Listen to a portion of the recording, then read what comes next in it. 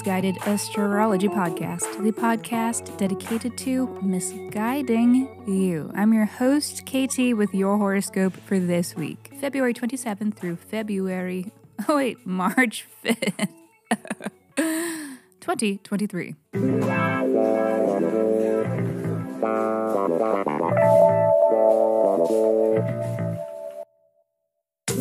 Welcome back to the podcast where I don't know you, but it might seem like I do because I am sharing musings that are based upon the sun and the moon and the planets and shit. Every week I do a little sky spying and then I report back to you so that you can know what the fuck is going on around here.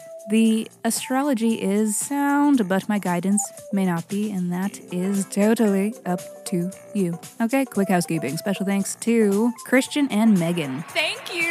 Thank you, beautiful, gorgeous persons, for the ratings and reviews of the pod. And a reminder to you, listener, that you can review too. And if you do, I will send you a 24-page, in-depth birth chart report. So please review Misguided Astrology wherever you stream your pods, or shout us out on socials and tag us. And then once you do, reach out and tell me so that I know where to send your report. Simply email your birth dates, birth date, time, and location. Yes, exactly, to misguidedastrology@gmail.com.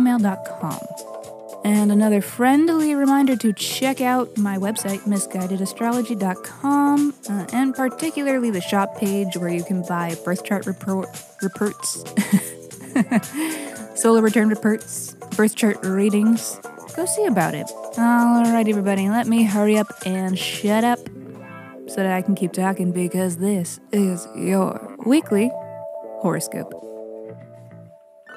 Monday. There may be some intensity to this Monday/Tuesday, depending where you're listening from, as the moon applies to a conjunction with Mars. We may be feeling energized. Might get a little wound up. Might get a little bothered. Hey! Fuck you! But hopefully a little hot and bothered. As this is just like a little moon bloop, this transit really shouldn't be too crazy. It's kind of casual. A bit of a fleeting angstiness might be present throughout the day. The conjunction itself is happening Monday evening for those of us in the Eastern Standard Time Zone, so it may be difficult to unwind and rest at the end of the day. Counting sheep alone might not be enough, so maybe pack a bowl for sheep time. 1, 2,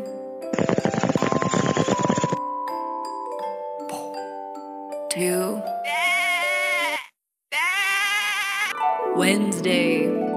Enjoy the enjoyable things while they are enjoyable. Today, when Venus conjuncts Jupiter, this is gorgeous, gorgeous astro weather. Love it. Kiss it, hug it. Mwah. Our two favorite benefics are in cahoots to deliver us fun and liberation. Life is a party. Today is blessed.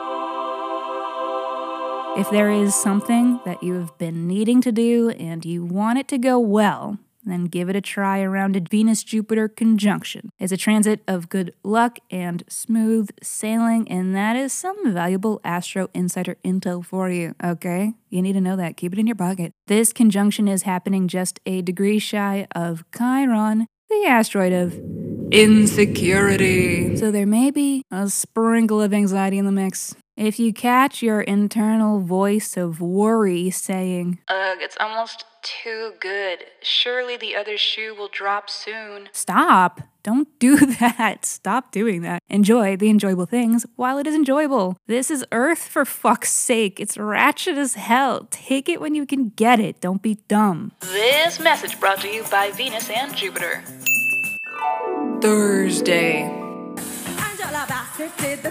And so too shall we all do the thing today when Mercury conjuncts Saturn. And well, thing being the responsible, work-oriented, major commitment-based thing, and not so much the fun, frivolous, and messy thing. It's not the chaotic cute thing. Shit is getting serious. Seriously. So this is a good time to get serious work done. Both work that is serious in nature and just a very serious amount of work. Are you seriously working right now? Focus is the operative word of the day, so tell your ADHD to stuff it. Not an easy day to take it easy, by the way, so if you sit down for too long, that annoying inner voice of worry in your head may catch up to you with a fresh dose of harassment about not getting enough done, you lazy piece of shit. So, just a reminder to you to remind them that existing